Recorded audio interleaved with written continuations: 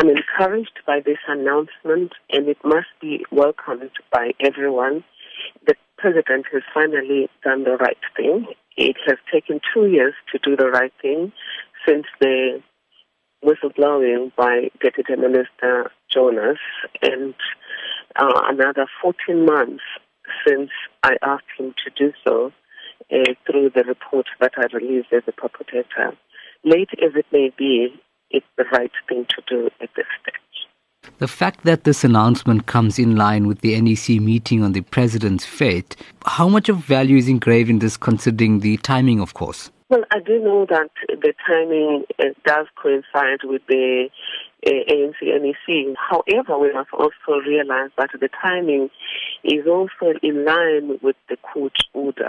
The North Gauteng High Court directed the President to appoint this Commission of Inquiry within 30 days of that judgment being issued, and that 30 days expires on the 14th. Therefore, the President has another 3 days or so to really finalize the terms of reference and make sure that by the 15th, the Commission is functional. What would be some of the main challenges associated with the Commission, in your opinion? People are worried about the scope. I believe that the scope is clear. It is in the judgment of the North Gauteng High Court and in my report.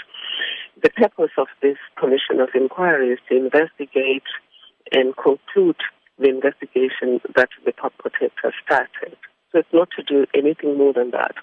The scope is the issues that we identified in that investigation being whether or not the President is surrendering his powers to the Gupta family and his son to appoint and fire ministers, and it's specifically whether that happened in respect of the firing of Minister Nhlanhlanene and his replacement with Minister Van Rooyen, and whether the same is happening in regard to the hiring and firing of both members of state-owned enterprises, and whether the power is then leveraged by the Gupta family and the President's son to get tenders that they shouldn't be getting from the state, to get licenses and to get finance from the state that they should not be getting. So the scope is very clear about what this is about. The President, of course, is concerned about grand corruption within the state, which he should be concerned. The other area of difficulty would be around the powers, and hence the report is very clear that the Commission should have the same powers as the Public Protector. One of the difficult things it will have is that investigation is starting too late, meaning it would have been easier for me as the Public Protector to find the answers 14 months ago.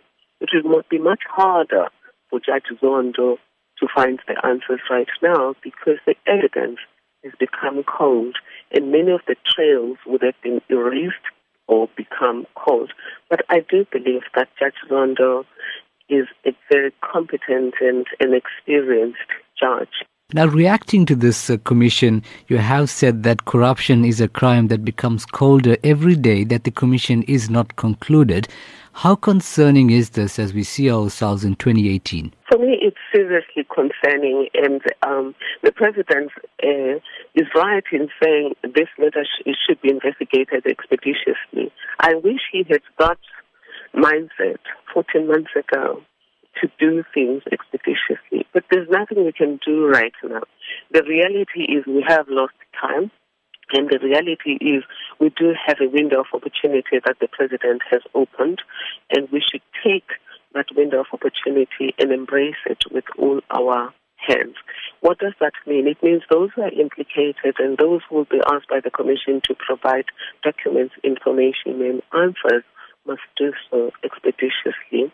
It also means that those members of the public, including journalists that have been involved in the Gupta Leaks emails, should voluntarily provide the Commission with any information